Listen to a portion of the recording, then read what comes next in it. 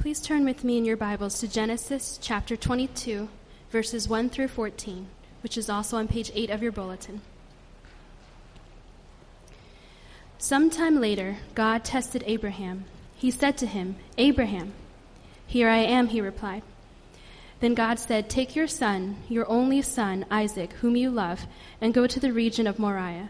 Sacrifice him there as a burnt offering on one of the mountains I will tell you about." Early the next morning, Abraham got up and saddled his donkey. He took with him 2 of his servants and his son Isaac. When he had cut enough wood for the burnt offering, he set out for the place God had told him about. On the 3rd day, Abraham looked up and saw the place in the distance. He said to his servants, "Stay here with the donkey while I and the boy go over there. We will worship, and then we will come back to you." Abraham took the wood for the burnt offering and placed it on his son Isaac, and he himself carried the fire and the knife. As the 2 of them went on together, Isaac spoke up and said to his father Abraham, "Father." "Yes, my son," Abraham replied. "The fire and wood are here," Isaac said, "but where is the lamb for the burnt offering?" Abraham answered, "God himself will provide the lamb for the burnt offering, my son." And the 2 of them went on together. When they reached the place God had told him about, Abraham built an altar there and arranged the wood on it. He bound his son Isaac and laid him on the altar, on top of the wood. Then he reached out his hand and took the knife to slay his son. But the angel of the Lord called out to him from heaven, "Abraham, Abraham." "Here I am," he replied. "Do not lay a hand on the boy," he said. "Do not do anything to him. Now I know that you fear God, because you have not withheld from me your son, your only son." Abraham looked up, and there in the thicket he saw a ram caught by its horns. He went over and took the ram and sacrificed it as a burnt offering instead of his son. So Abraham called that place, "The Lord will provide." And to this day it is said, "On the mountain of the Lord it will be provided." This is God's word. We're wrapping up the series on the life of Abraham, and we've been saying that the book of Genesis is not a collection of disparate stories teaching us what it means to live a good life, but rather it's one single story, pointing us to the heart of the story that we can plug into, and that's the story of Jesus, the story of redemption, the story of the gospel. Now, Abraham, we've been saying over the past couple of weeks or months, he lived on the basis of a call, the call of God. And at the end of chapter 21, after all this journey, living in Canaan, and all the trials that he endured, Abraham starts to settle down. He now has a son, Isaac, who he's been waiting for 115 years, about 115 years. And Isaac is now born, and Abraham settles down. And how do we know that? At the end of chapter 21, he plants a tree. He plants a tree, and he's settling down. But we arrive at chapter 22, and this chapter, as disturbing and confusing as it may seem to us here, it is the spiritual and emotional climax of Abraham's life. One of the best told narratives in ancient literature. It makes people mad, it's absorbing, it's engaging, but at the same time it's confusing. And yet at the same time, it's in the Bible, so we need to know.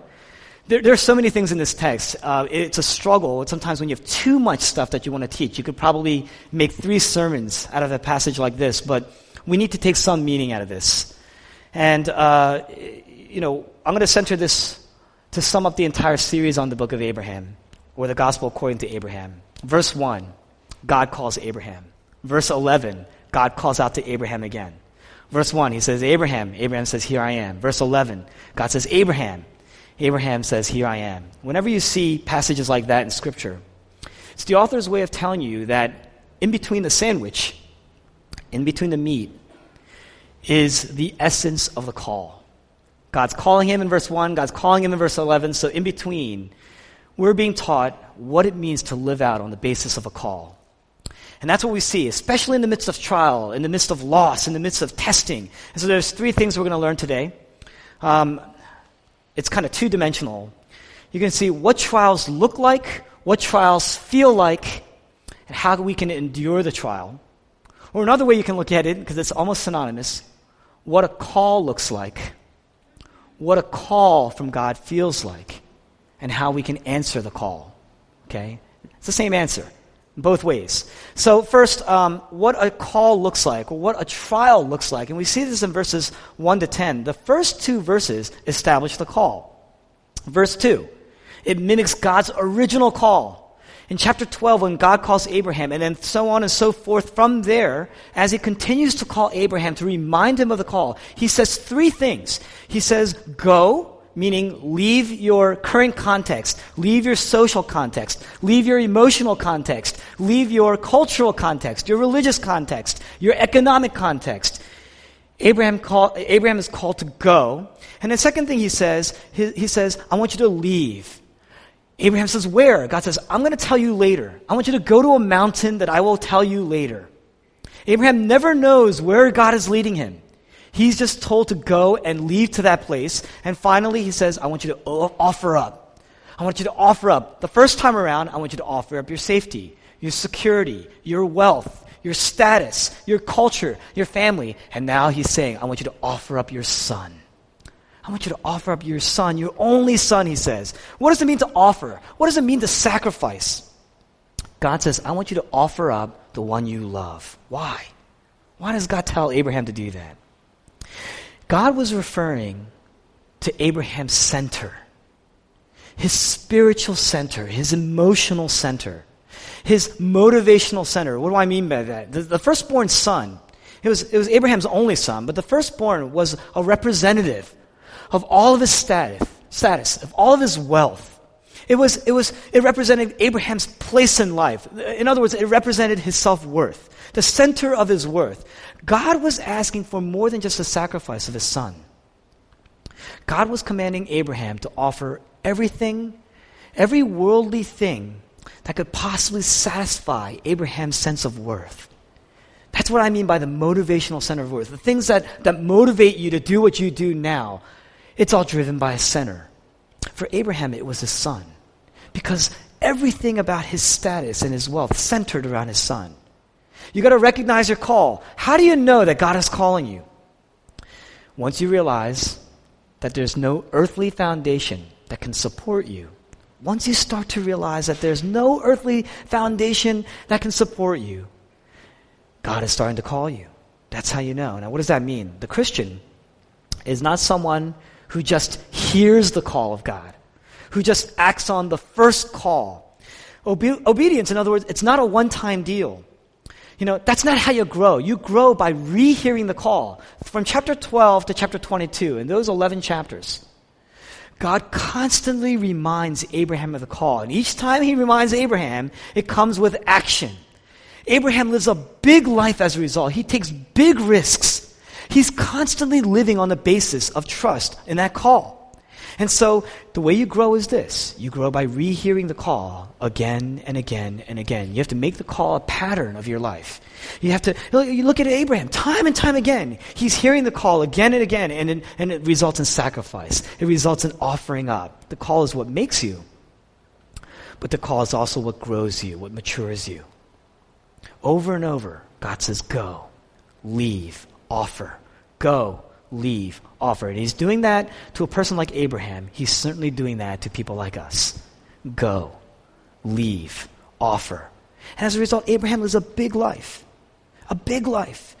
In the midst of devastating loss.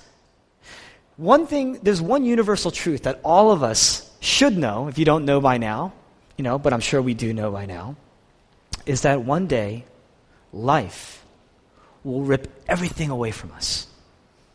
We're on literally a ball of rock that's hurling through space. And it's hurtling at astronomical proportions and speeds. Life will one day rip everything away from us. It doesn't sound very encouraging, but it's true. Your youth, your good looks, everything will one day be torn away from us. And so we're constantly looking. Ernest Becker, he was a Pulitzer Prize winner for writing his seminal piece of work, which was written in the early 1900s. He wrote a book called The Denial of Death. And he says basically all of life's quest, everything that we do, our center is basically with the knowledge that one day life will rip everything, including our lives, away from us. And our response to that is hinged on multiple things. And he goes on and he catalogs those things. Romantic love. It's our way of dealing with the fact that one day everything will be ripped away from us. Our wealth, our pursuit of a career, our wealth, fame, fortune, all our casual lifestyles, depending on how you live your life, it's all a response to the fact that one day we're all going to die. Life will be ripped away from us. And our way of responding to that results in the way we pursue the things that drive us. Now, here, if you learn to offer up, look at Abraham's life. It builds in him tremendous courage. It builds in him tremendous resilience. Abraham becomes a great man, not because he was so obedient at first. It's because he lived on the basis of the call. It put him in tremendous situations where you saw tremendous weakness and at the same time opportunities for greatness because of the power of God that's revealed within. The call here is to sacrifice his firstborn son. He says, I want you to offer up your son, your only son. It's his life-defining moment because everything about his life hinged on the birth of this son. Everything about the promise of God hinged on the birth of this child. And now God's telling him to sacrifice him. Now, what do trials look like? First, we're going to go through this very quickly. Trial, verses 1 to 5, very private. Sarah is not even mentioned in this text. You don't even hear from Sarah. Throughout this text, God is speaking only to Abraham. I mean, it's Sarah's child too. It's very significant that it's Sarah's child, actually, because they had another son born of another woman. And they sent him away. But this is Sarah's one and only son as well. But God is dealing only with Abraham. Abraham's alone. He's not going to anybody else for counsel. He's not going to anybody else for advice. No one's going to understand this agony. It's too confusing. It's too painful. It's too overwhelming. That's the private nature of the test, the private nature of this trial, the private nature of the call. Next is the pace. You can see that from verses 3 to about verses 12, 3 to 10, 6 to 12, right around there. You see what Abraham does. He gets up early the next morning. And you see the pace.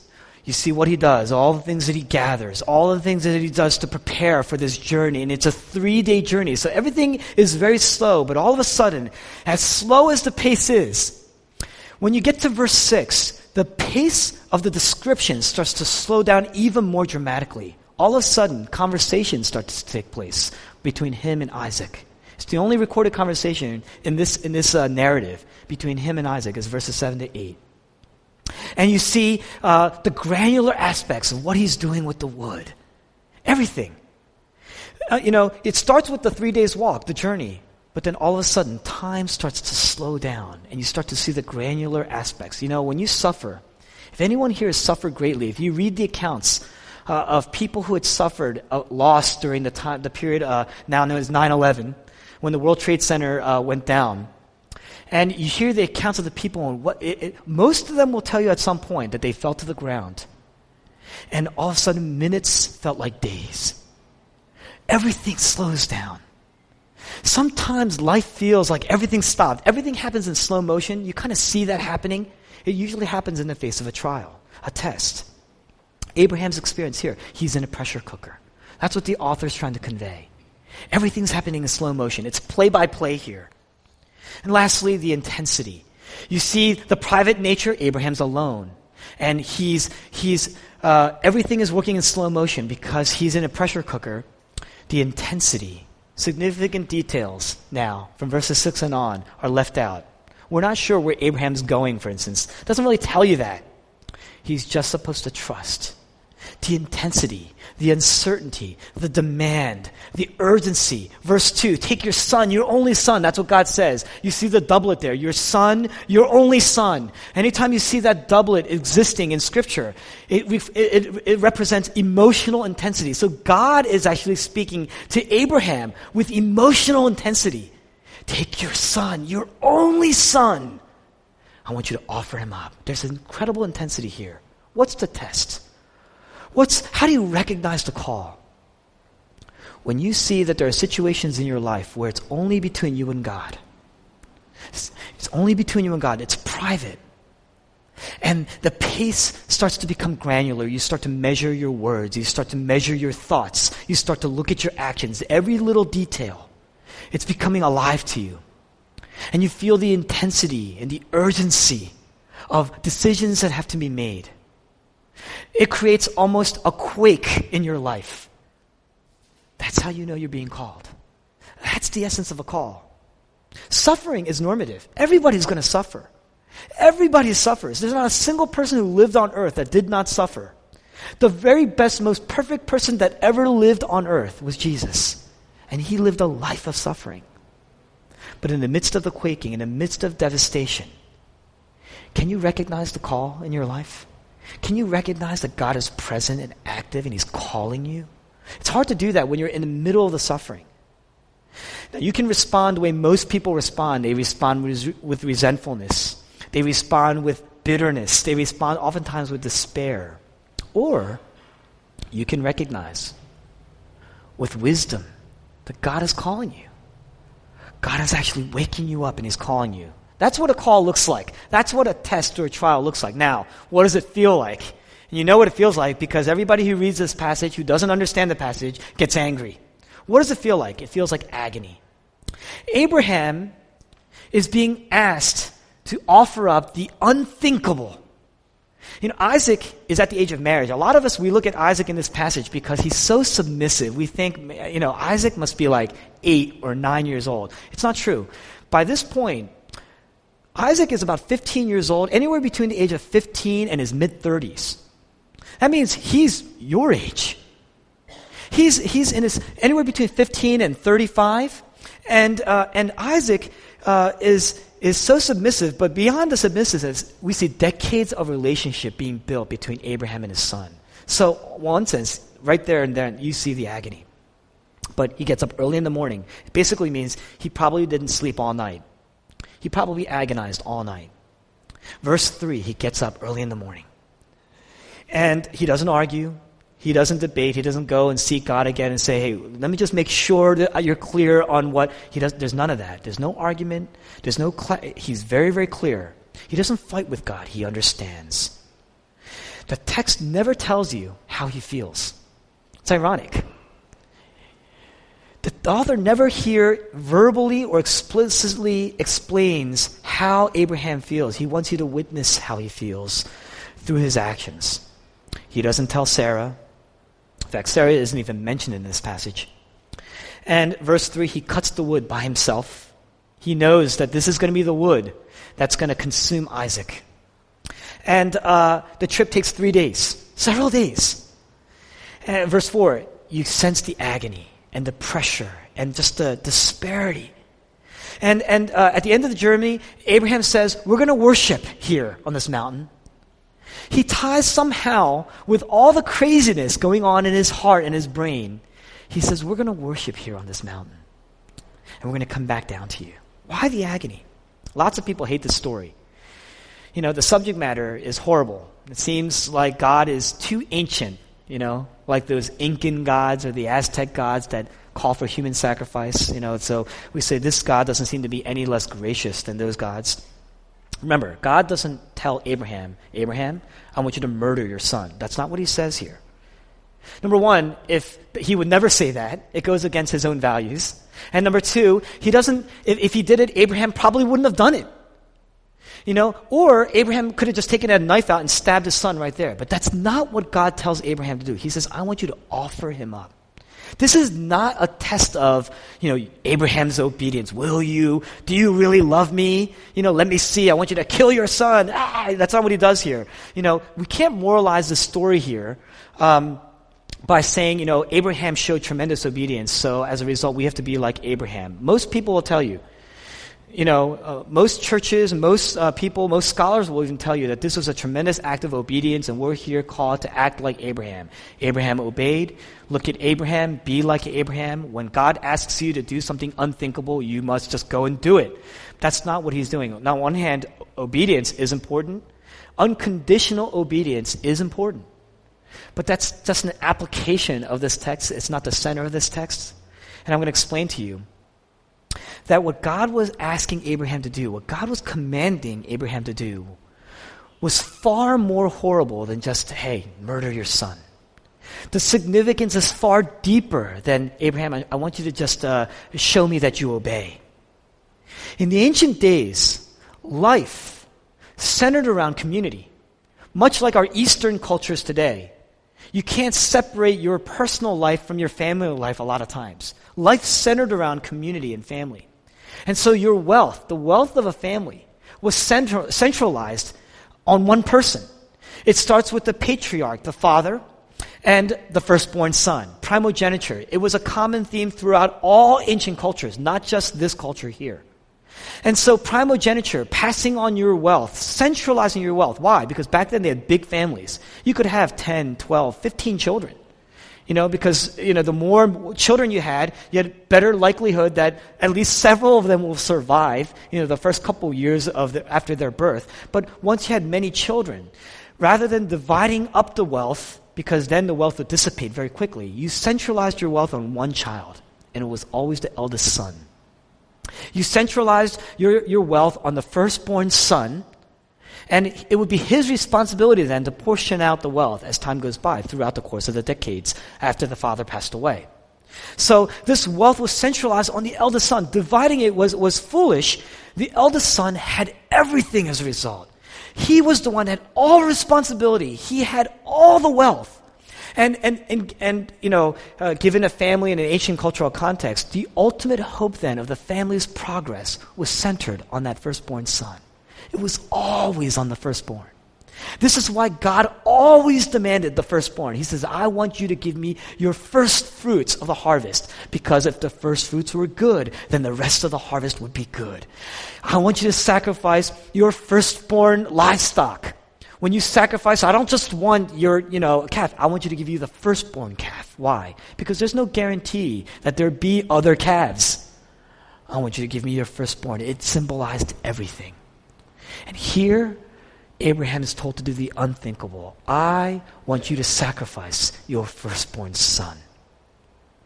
The firstborn son was the culmination of all of a family's wealth and status and your reputation. The father being called to sacrifice the ultimate representative of his being, because the firstborn would carry his name. Offering Isaac was more than sacrificing a son. For Abraham, it was forfeiting his measure of worth. It was forfeiting his worth, the center of his worth. And it was actually even more than that. There's an actual deeper significance than that. It was sacrificing God's own promise to him. What was God's promise in chapter 12? And reiterated through the chapters.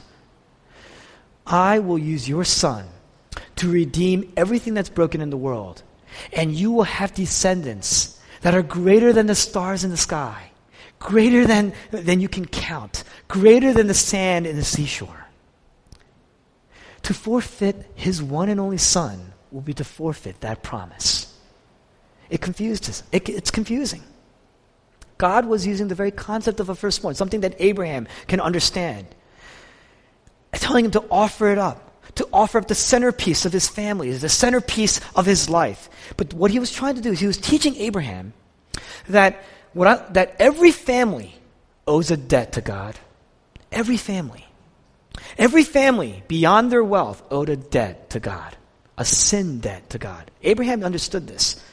Abraham, because he had committed many flaws throughout his saga, his quest to Canaan, and throughout his spiritual journey. And what God was telling Abraham, Abraham understood the concept of the firstborn.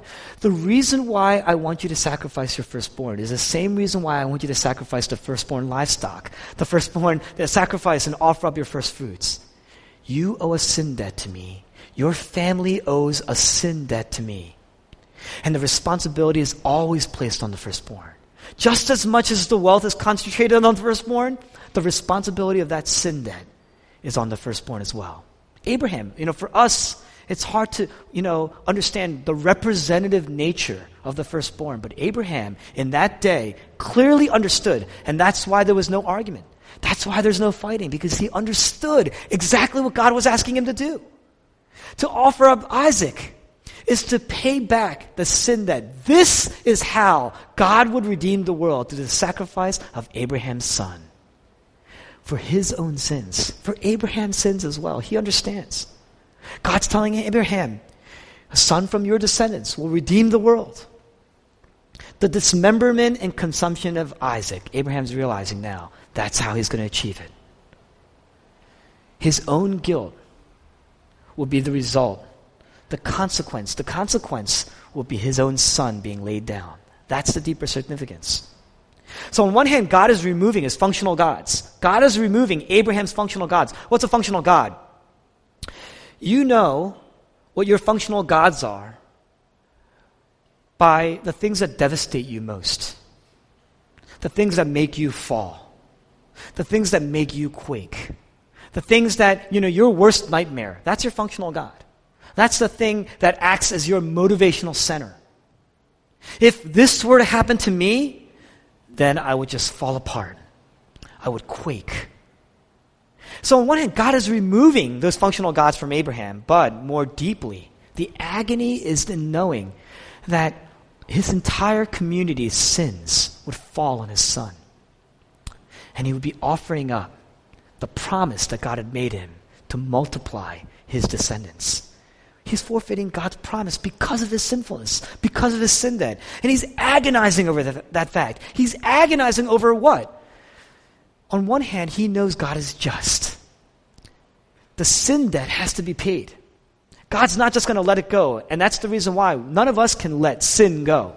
If someone gravely wrongs you, if someone deeply wrongs you, you know an apology is not enough. If that person says, casually, I'm sorry, but it created significant loss in your life, you know a sorry is not enough. Something has to be paid. And so this sin debt, this cosmic spiritual sin debt, has to be paid. Abraham knows that. God is a God of justice. Just like we, in many ways, are people of justice. But on the other hand, God also made him a tremendous promise. The promise of God to multiply Abraham. Abraham, his own name changed from Abram, father, right, to father of nations, Abraham.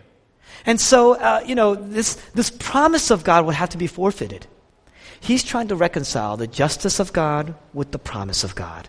How do you do it? How does he do it? Now, we're all going to experience times of just utter misery in our lives, times where we're just thrown to the ground, if not physically, times where we're quaking. We all have things in our lives that represent the sum of our hopes. It could be our careers. It could be our families. It could be your reputation. These things are the sum of your hopes, your pedigree, your status. And when you elevate these things to a level of worth or value, losing these things results in what? Quaking, devastation. I want to submit to you in this passage that your suffering is probably not proof of the absence of God or the hatred of God or the punishment of God, but more the presence of God, the active working of God. And if you're thinking with wisdom, if God gives you that wisdom to realize that and see that, then you're going to see that it's an actual work of the grace of God. Abraham is still trying to be faithful. He tells his servants to stay, and he says, me and my son, we will go up to the mountain, we will worship, and then we will come back.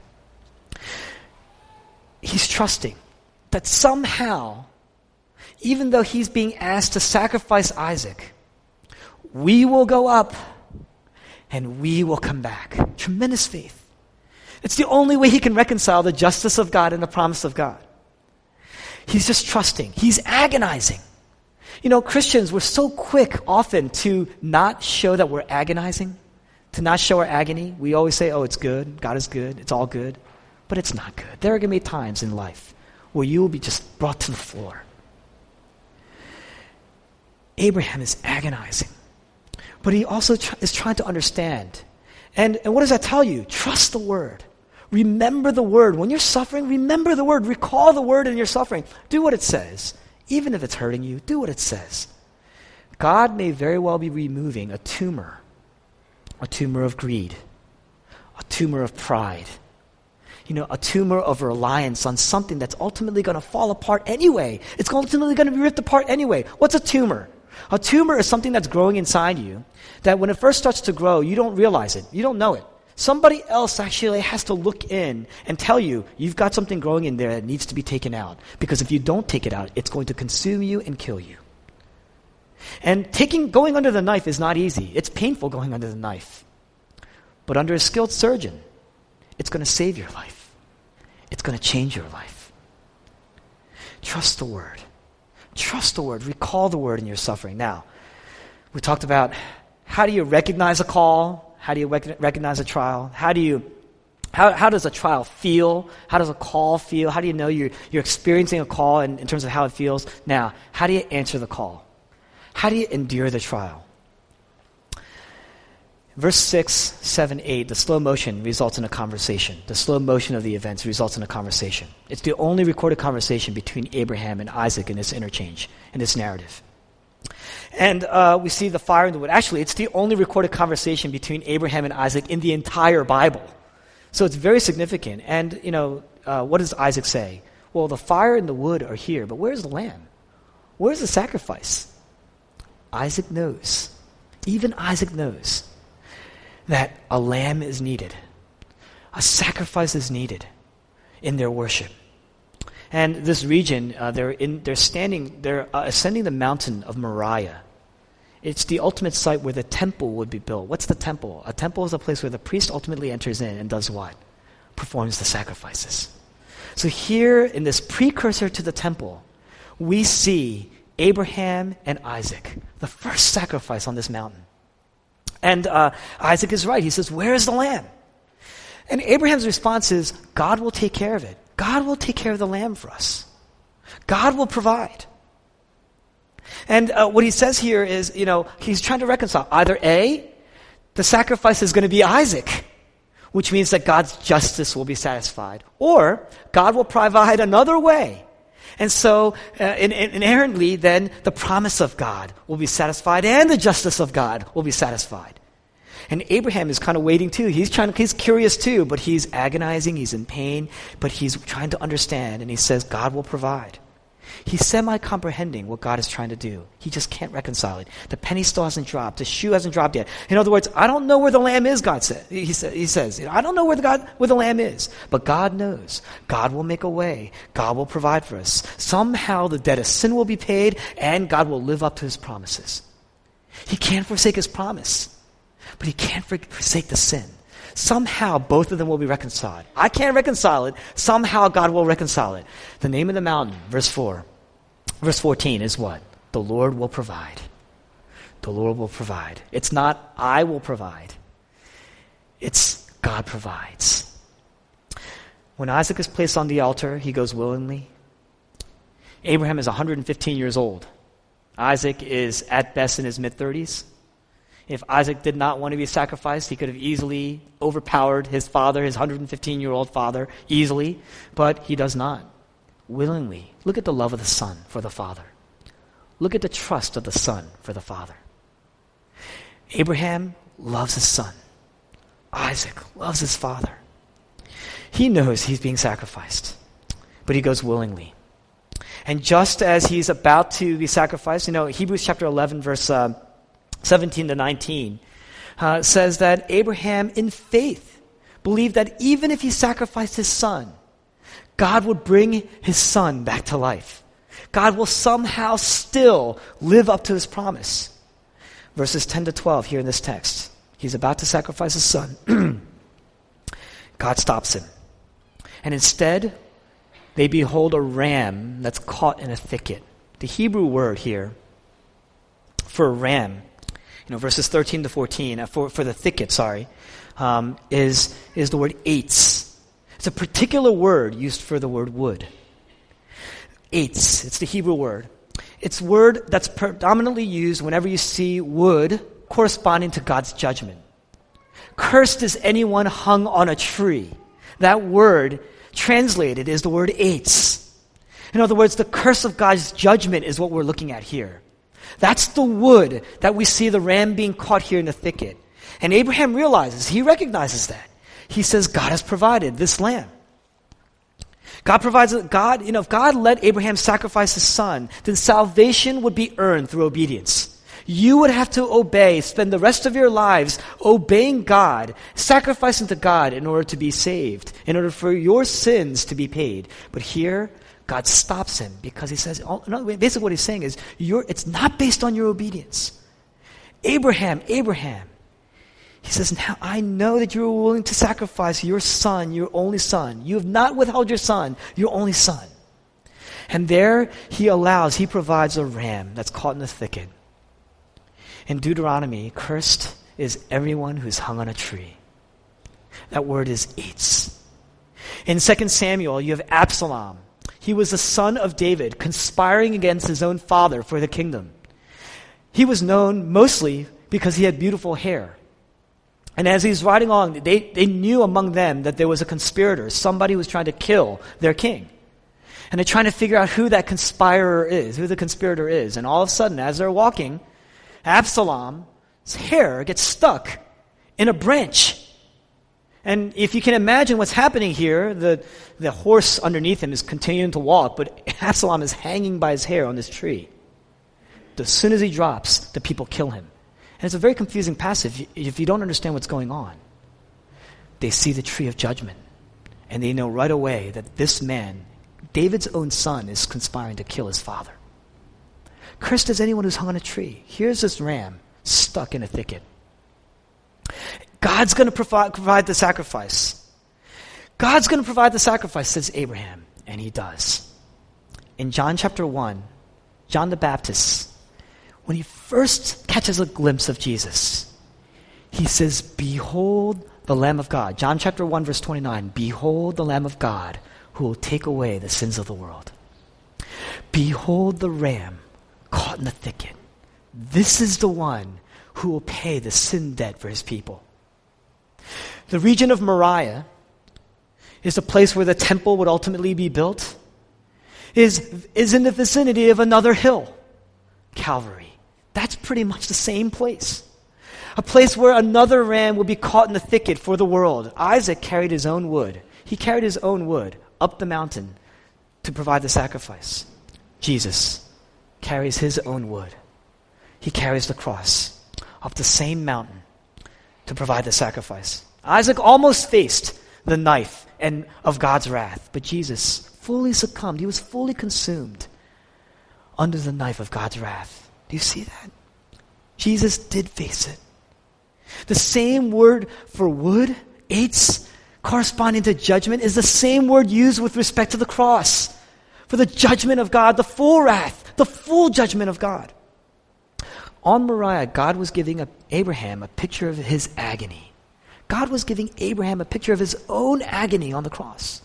When his own son would be sacrificed. Abraham, he agonized at the thought of his son dying. But God, imagine the agony. Abraham was spared. Verse 12, he was spared. He says, you were not willing to withhold your son, your only son. God is looking at Abraham with emotional intensity, and he says, you are spared. But on the cross, Jesus cries out with that same doublet, my God, why have you forsaken me? In other words, God is looking at Abraham, and he says, with emotional intensity, you are spared, but yet he allows his own son, with the same emotional intensity, to say, I am being consumed. If you can imagine the agony of Abraham facing judgment for his son facing judgment on the wood. The agony of God on the cross, watching his own son being consumed for our sins. The agony of God is full. God is enduring the same trial. Jesus on the cross, agonizing for his people. Agonizing in pain. Agonizing and saying, my God has forsaken me. My center of worth, my emotional center, my motivational center. This is my deepest love has departed from me. But God, in looking at his son, is seeing his center. Is seeing his ultimate representation of his being. Hebrews chapter 1.